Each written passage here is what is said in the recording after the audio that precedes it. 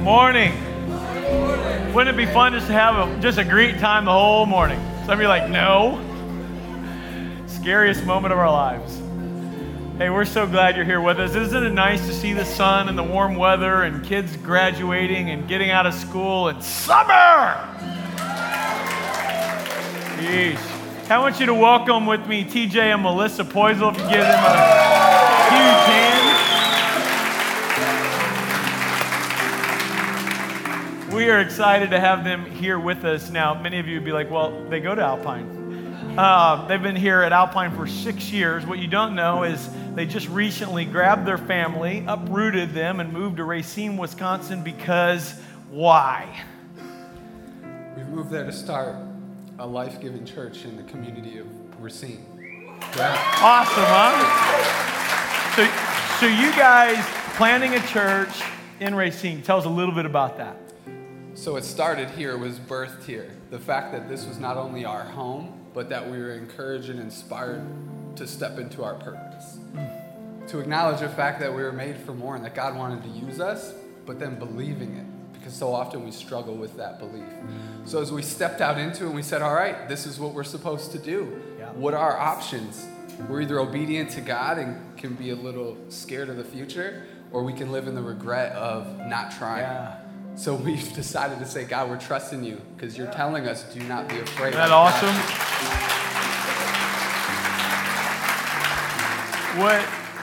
What's crazy is, this was a really good place to be. Great place. Right? Great. And we loved having you guys, and you loved having us, and we were all comfortable, and then you went and got uncomfortable. Yeah. Could you tell us why? Right? This is awesome. Why Racine? What's God put on your hearts? Well, so first off, I grew up in Racine. So I grew up with brokenness. I didn't know Jesus. My parents were divorced at 5, which you turn to alcohol at a young age. You turn to doing a lot of the wrong things to fill a void that's there when there's no Jesus in your life. Yeah. And one encounter with Jesus changed everything for me. But I'm the norm there. That's not unique. And Racine is the city that people desperately want to escape and get out of. And we're asked constantly, why did you want to go back? And our prayer and our desire is to see it a place that it becomes the city on a hill, that light that people see and are attracted to. And they go, I want what's there. And that's our heart. Woo.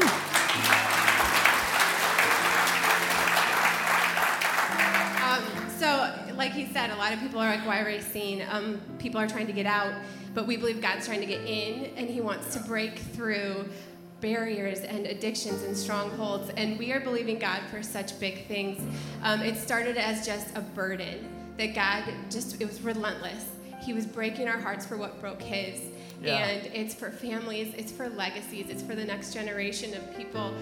So kids don't have to grow up in the brokenness that TJ knows firsthand. I was blessed not to have that firsthand experience, but now sending my kids into the public schools and knowing that they are just among 1 in 3 children in Racine actually fall below the poverty line. And with that comes so many other things. It's not just money. So we just have a heart for these parents, these kids. We just want to see what God can do in a city and inspire change in that way. We want you guys to know that we're so proud of you. Yeah. Now I'm going to cry. To sit in a place and hear God's calling and tugging and respond in obedience needs to be celebrated in the church today. Whatever that it looks like.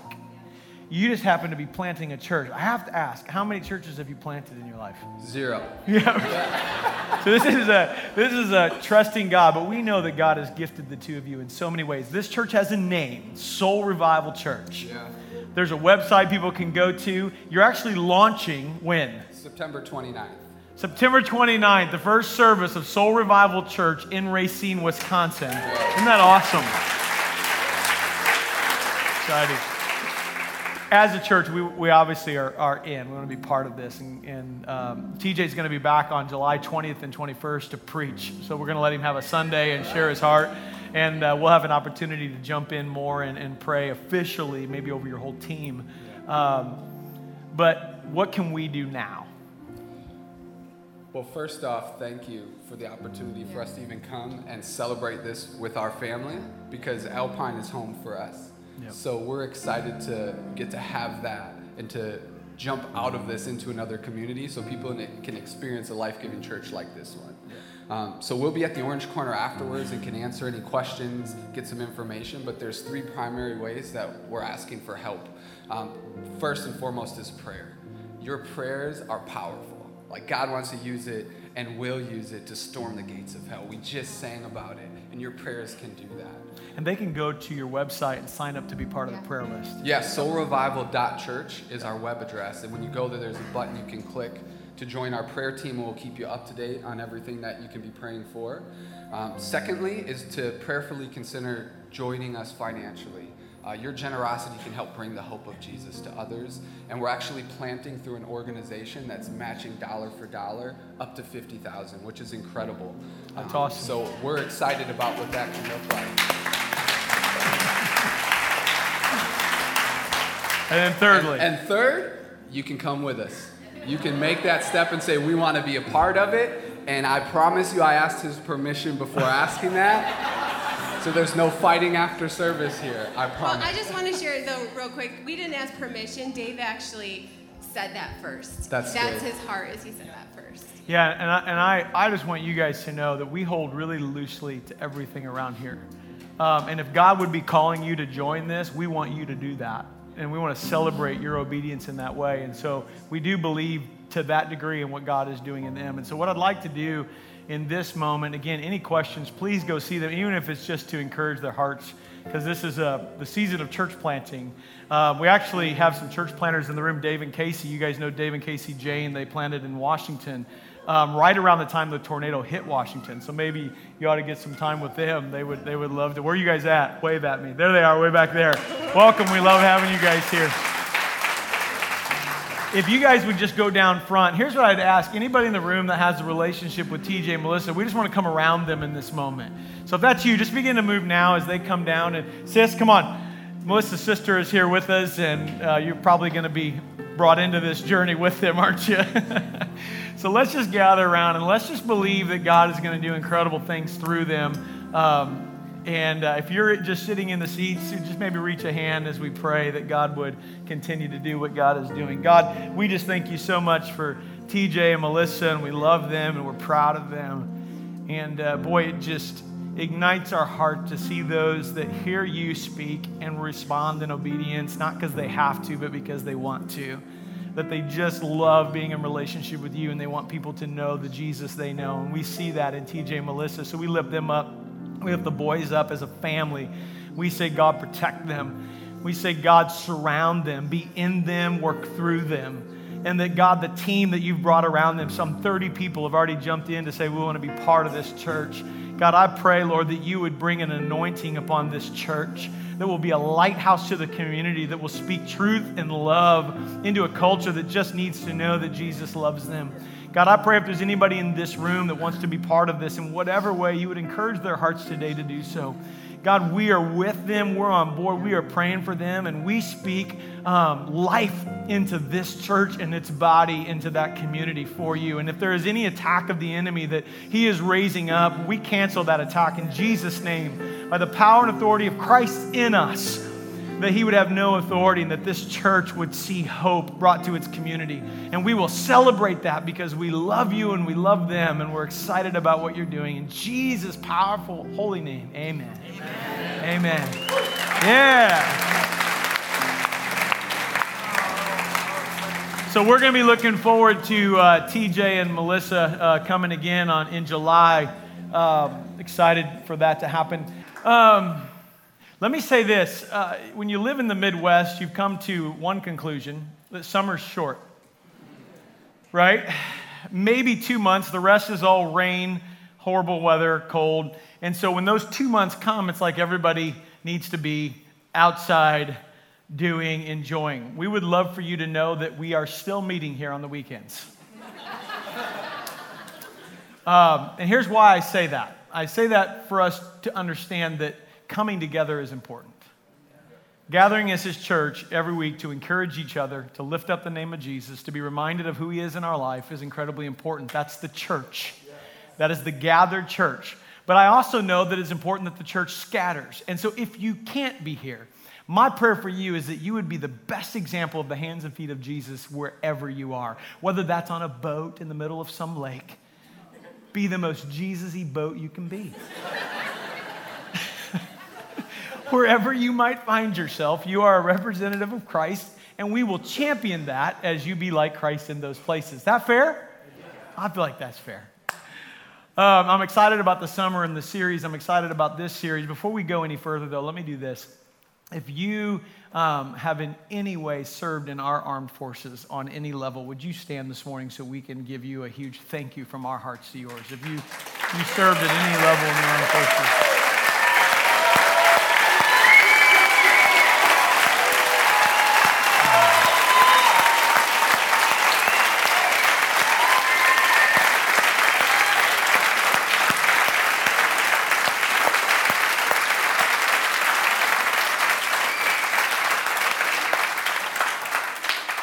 I want you to know that we could clap all day. And so thank you. Tomorrow we will remember on Memorial Day. Many of us will celebrate, and sometimes I think in the celebration we forget what this is all about. But we will remember those who didn't come home. But before all that, I want to say thank you to those who went and came home. And we know that for a majority of our soldiers, men and women who come home, they're not really home. And the battle that wages, we're going to pray for them and pray for you. And we just want to say thank you. And I want to pray in this moment for the families that will be reminded tomorrow that their loved one gave the ultimate sacrifice. And when we sit here every week, we celebrate spiritual freedom, and we ought to. But we also celebrate the fact that we can come into this place and celebrate our spiritual freedom because we're a free country. And so we don't take that for granted, and we say thank you. And so can we pray in this moment for all of those that are represented by tomorrow's remembering? God, we love you, and we thank you that you sent Jesus to set us free. And it was for freedom that you set us free. And so we thank you for that. We thank you that we live in a country where men and women have given their lives for this freedom. And we pray for their families today. That with the absence of their loved one, that the presence of God would be so heavy and so felt, whether they know you or not. And I pray for those who have come home and need healing in the midst of being home, that you would bring that healing to them. And whatever kinds of legislation need to be passed to allow us to take better care, may that happen. Get the selfishness out of the way so that we can love those who serve us well. And we will give you the honor and the praise. In Jesus' name, amen. Amen. Thank you again for those of you who are here. That is not a token. That is from our hearts. We say thank you. We're in the middle of this series, Identity Crisis. And I'm going to say to you, I say this all the time, and I have to stop saying this because when every series is the best series ever, none of them are. And so let me say it maybe like this to you. I think this is probably one of the most important conversations. And here's what I mean when I say conversation. I'm obviously up here talking for about 30 minutes and you're not saying anything. That doesn't feel like a conversation. But I make an assumption that Sunday morning is just the beginning of the conversation. That when you hear this stuff, you hear it so that as God is speaking to you, you'll take it into your family and into your workplace and into your daily interaction with people, and you'll process it, because that's where growth happens. Not when I hear something good, it changes my life. It's when I hear something good, I bring people around me to help God utilize that truth to change my life. And that takes time. And so the conversation around identity is probably the most important conversation we'll have, because it lies at the core of all that is broken in our world. This identity piece. If you don't get this identity piece right, if you don't understand that if you don't have Jesus and that identity that he gives you, you actually have no identity at all. If you don't get that, then you'll miss the whole thing. That's the most important, that Jesus came so that you could have a relationship with God and be a son and a daughter of the Most High. And that is what he came for, to reestablish who we are in Christ. Now, let me ask you this. what are the things, if you had to name those or yell those out to me, what are the things in this world that we actually let define us outside of Jesus? We say these are the things that bring us value, or these are the things that we let be our identity. Yell them out. Give me a couple. What? People. Job, people, money, co-workers. Social media. Yep. The Cubs.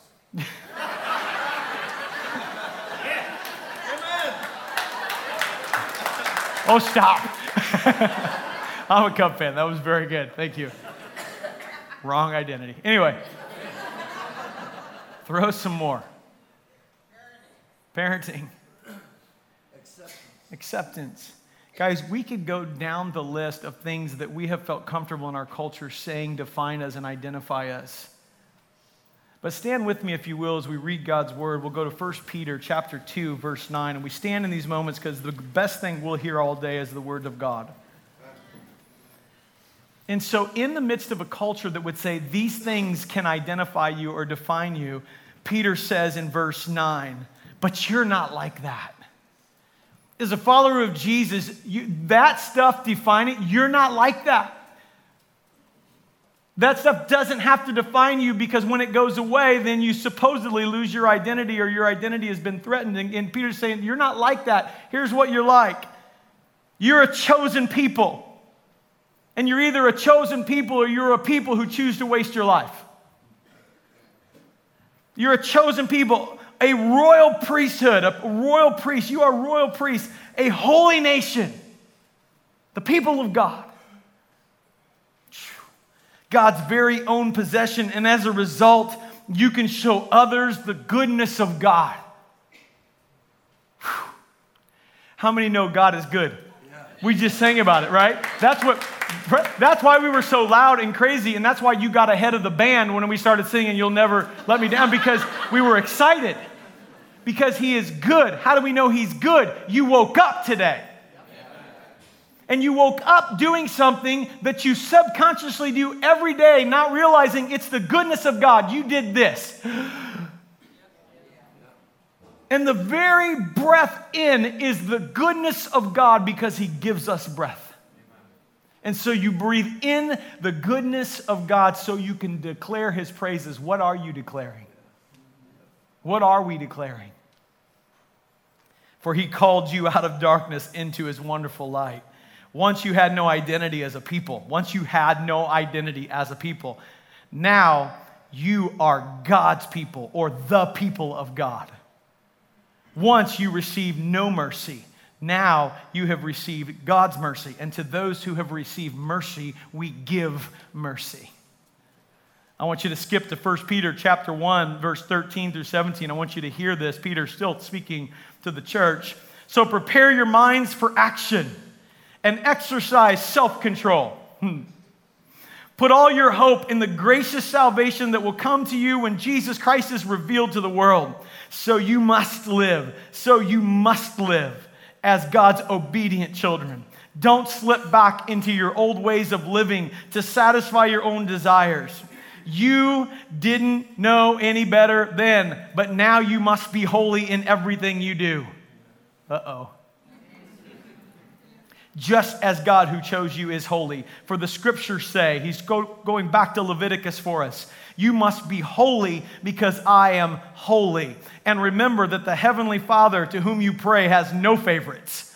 He will judge or reward you according to what you do. So you must live in reverent fear of Him during your time here as temporary residents. This world is not our home. God, I pray in these moments you would open up our hearts to receive everything it is you want to say to us in a way that changes us from the inside out, and we will give you the praise because you're a good God. In Jesus' name, amen. I want you to look at your neighbor and I want you to say, this will be good news this morning.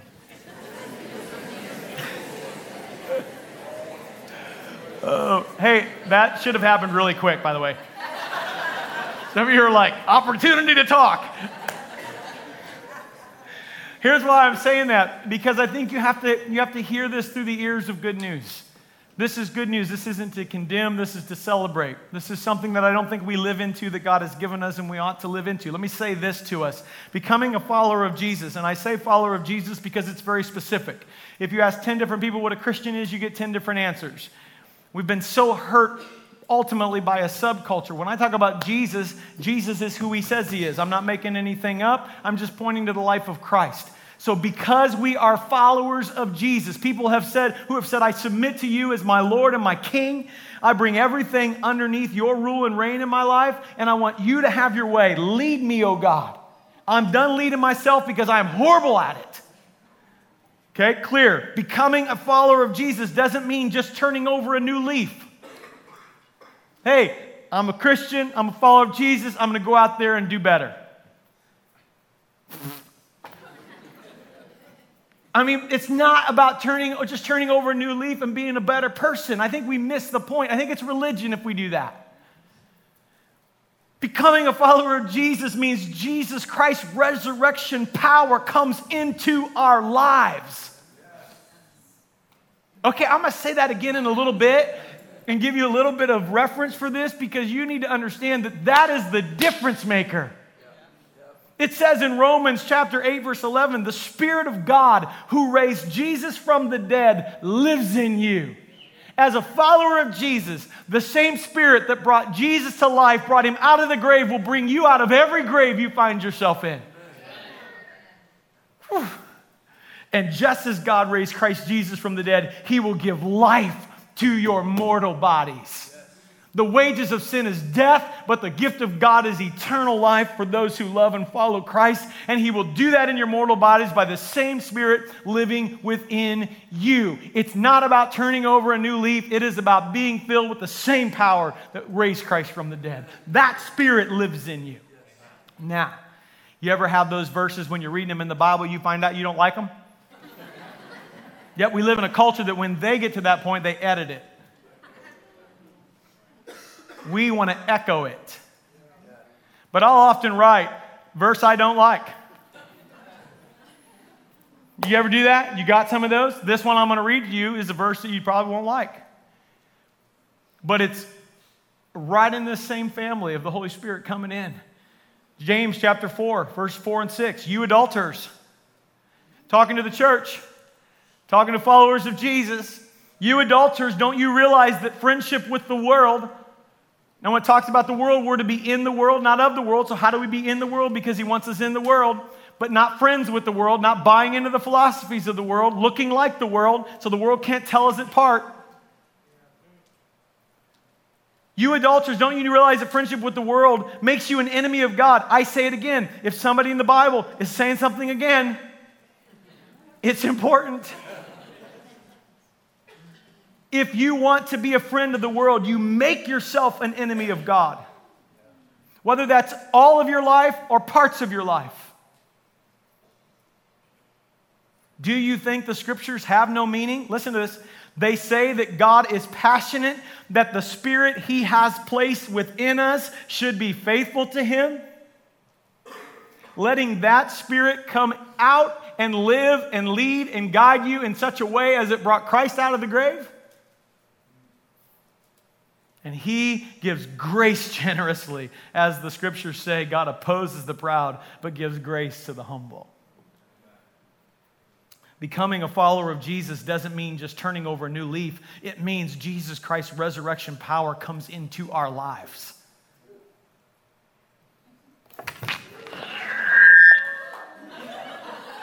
I know, you're like, what was that? Man, I was hoping for way more there. That's all right, we'll keep going. Some of you are like, what are you talking about? I don't know, just something that might excite you. Some of you are like, I'm excited. I want you to know that you don't have to battle like you battle sometimes. I want you to know that there's freedom to your addiction that you're battling, nobody knows about. I want you to know that secret that you don't let anybody know because the devil's lied to you for so long isn't real and true, but God has something for you. And it comes by the Spirit that he places within. I want you to know that the reason your Christianity keeps failing is because it's religion and not Jesus.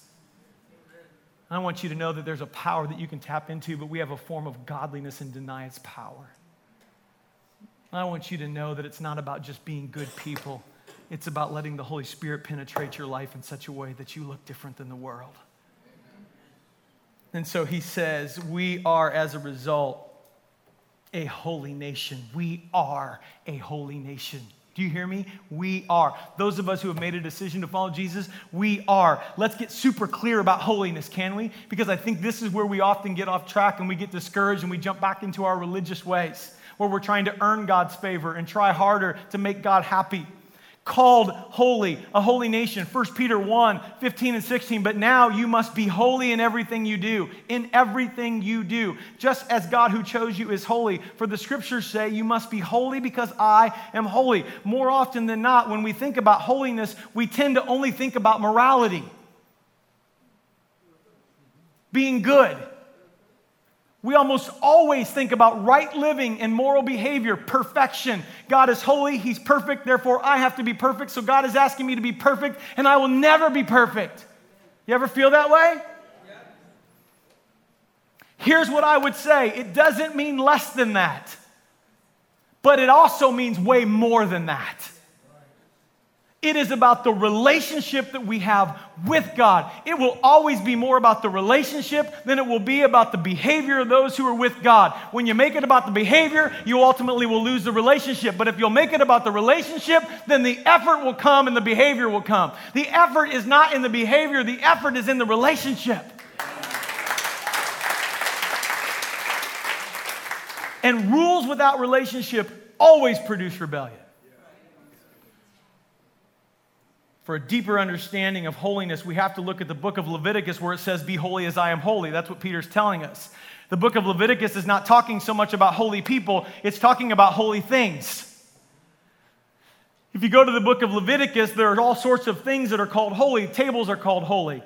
Utensils are called holy. Pots are called holy. Lampstands are called holy. There's lots of holy things we see. So right there you begin to see that holiness doesn't just mean morality.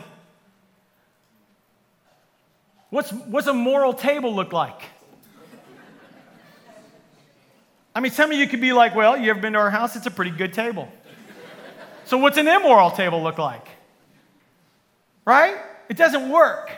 It forces you to ask what holiness means, and the Hebrew word means set apart, separate. Oh man, I hope this sets you free this morning. Immediately we can see why God says He's holy, because He is utterly apart from other things. He is totally unique. There is no one else like our God. No one. He is holy. If I take this table and I put it over here and I say this is a holy table, this is set apart for a specific use, then you can't use it for anything else. Because that's not what it was meant for. I tell my staff all the time, this is my table. Don't touch it. No, I don't. It is set apart. What then does it mean to have a holy table or a holy pot or a holy utensil or a holy thing? It means that it is set apart for God's exclusive use.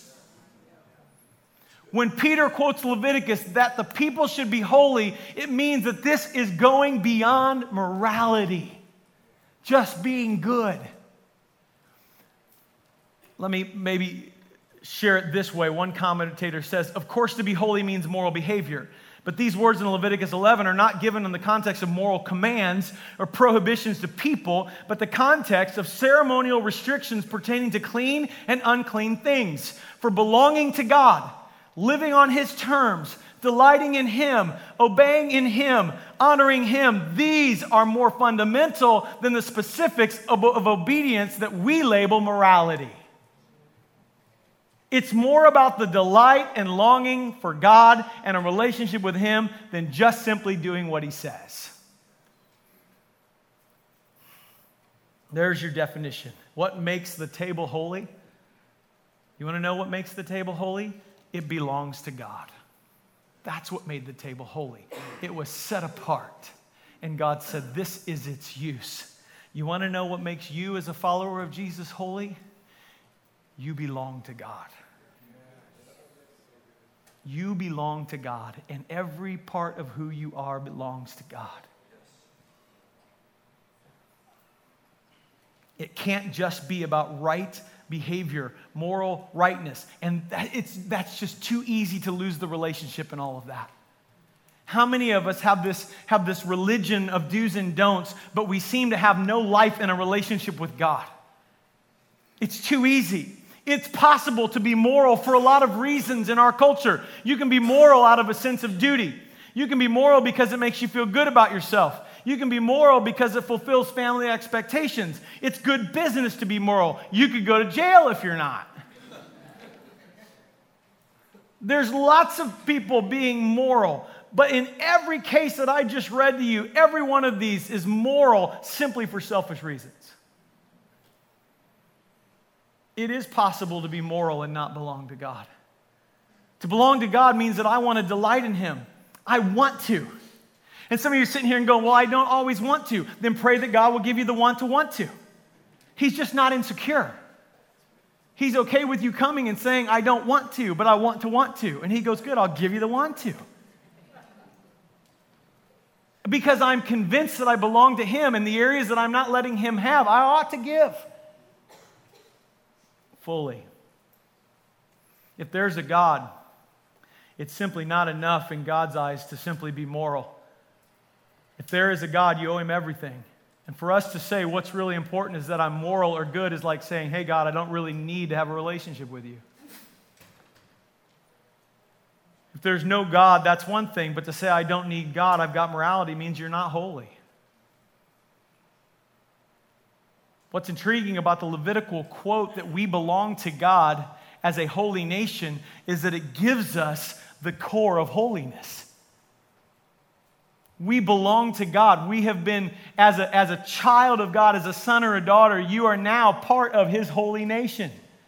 The people of God who have been given the holiness of God, the set-apartness of the belonging to God. You are set apart for God. Does that relieve anybody?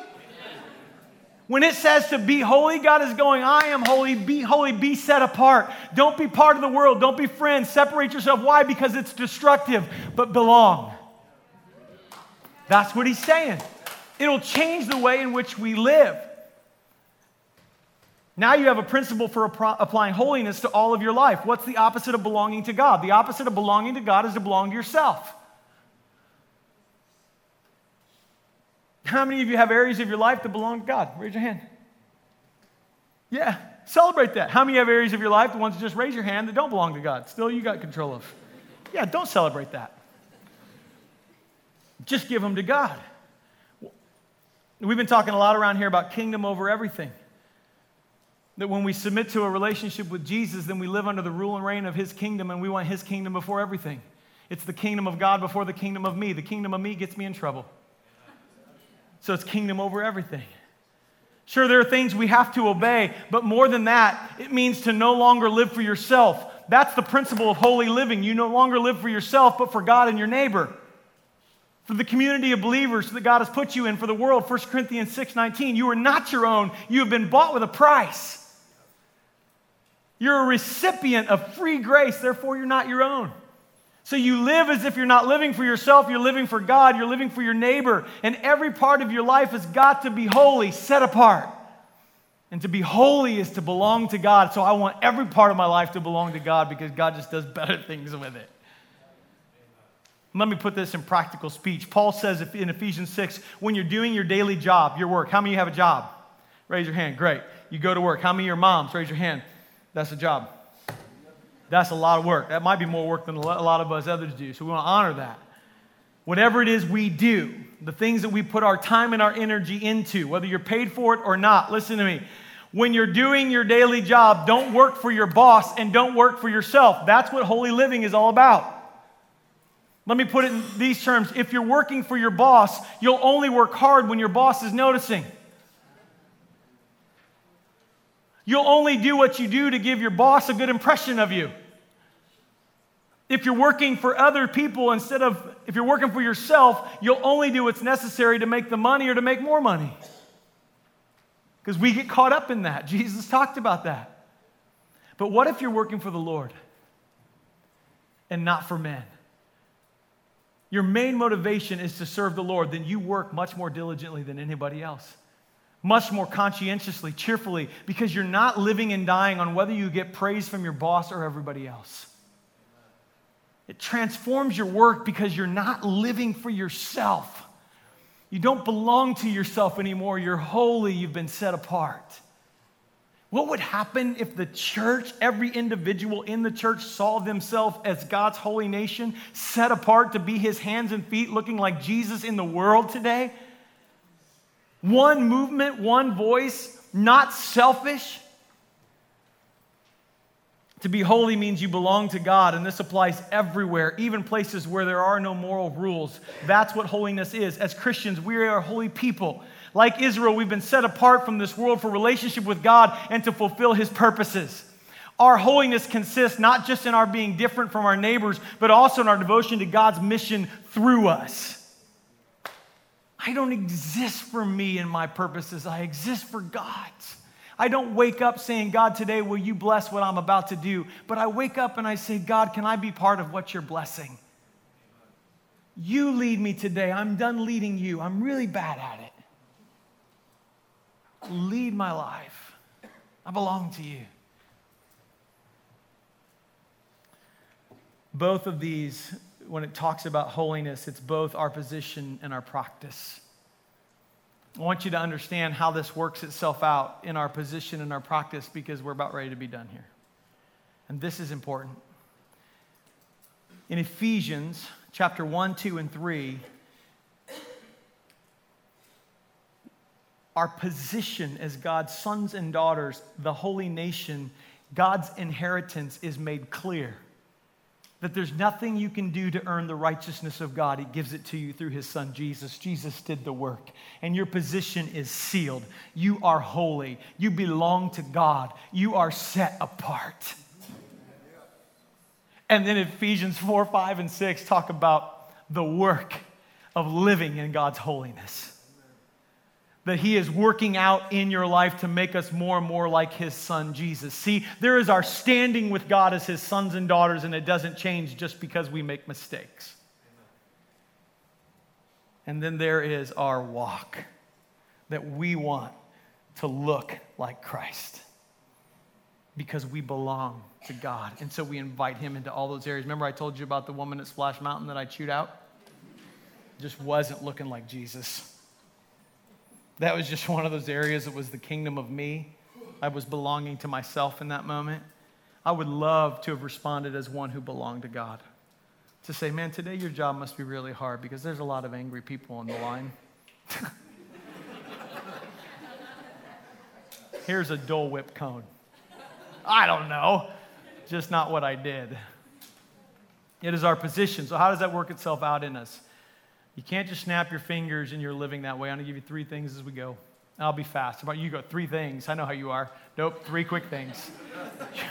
You can write these down so I say them quick and you can look at them later. It's putting our whole life into God's hands every day and saying, God, would you have my mind, my will, and my heart? It's the whole person. It's saying, God, have my mind. Verse 13 says, prepare your minds for action. You know what, followers of Christ, we need to be thinkers. We got to be think about what you think about. Is it God's stuff or is it your stuff? It says in Philippians chapter 4, whatsoever things are pure, whatsoever things are just, whatsoever things are holy and right, if there be any virtue, if there be any praise, think on those things. Get control of the mind. You have the Holy Spirit that raised Christ from the dead in you. Empower him in the morning to help you have the mind of Christ.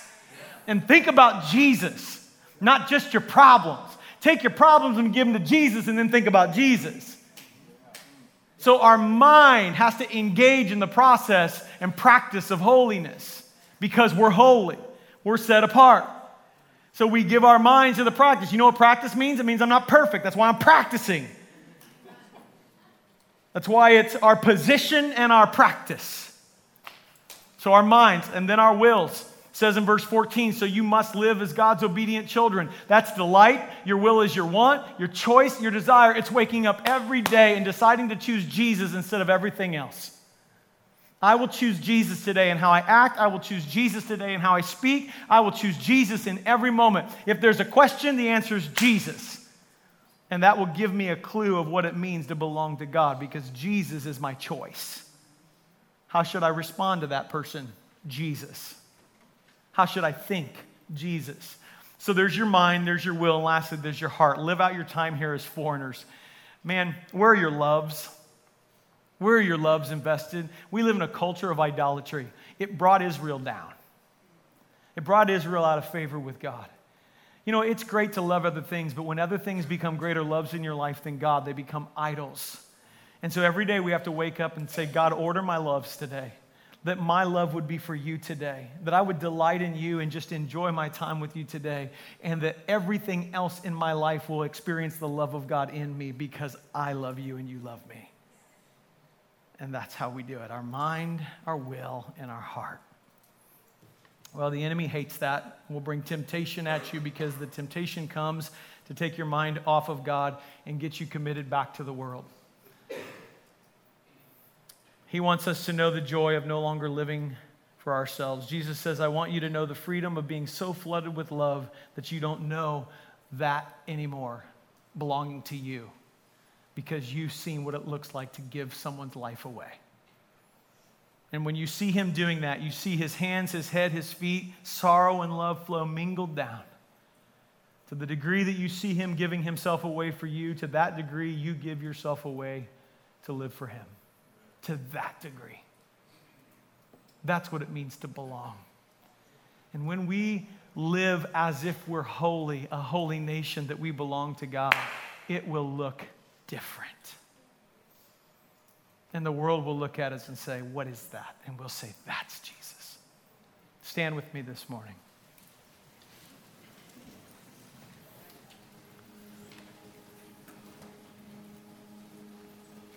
Verse 10.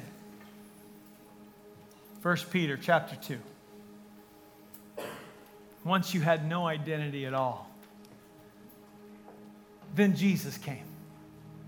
Now you're a people, the people of God, of every tribe, race, tongue, and nation, coming together for his purpose, not ours. And his purpose is awesome. And it says, once you had no mercy, now you have mercy. We need the grace and mercy of God at work in our world. We need the grace and mercy of God at work in our country. We need the grace and mercy of God at work in our social circles. We need the grace and mercy of God at work in our schools. We need the grace and mercy of God at work in our families. We need the grace and mercy of God at work in our communities. We need the grace and mercy of God at work in Racine. We need the grace and mercy of God at work in Lake Zurich and the surrounding areas. We need the grace and mercy of God. We need a holy nation to be holy. That's what we need. Set apart. Belonging to God. What would happen if you lived that identity? It would change everything. So what do we do? As we close, what God said to Solomon in Chronicles chapter 7, verse 14, if my people who are called by my name will just humble themselves and pray, then I will hear from heaven. As we turn from our wicked ways, I will forgive their sins and I will heal their land. God, may you do that as your church prays, as your church gets to know you and spends time with you, both individually and corporately. May we be your chosen people, your royal priests, your holy nation, special possession of God. And may we live set apart. In Jesus' name, amen. We love you. Have a great week.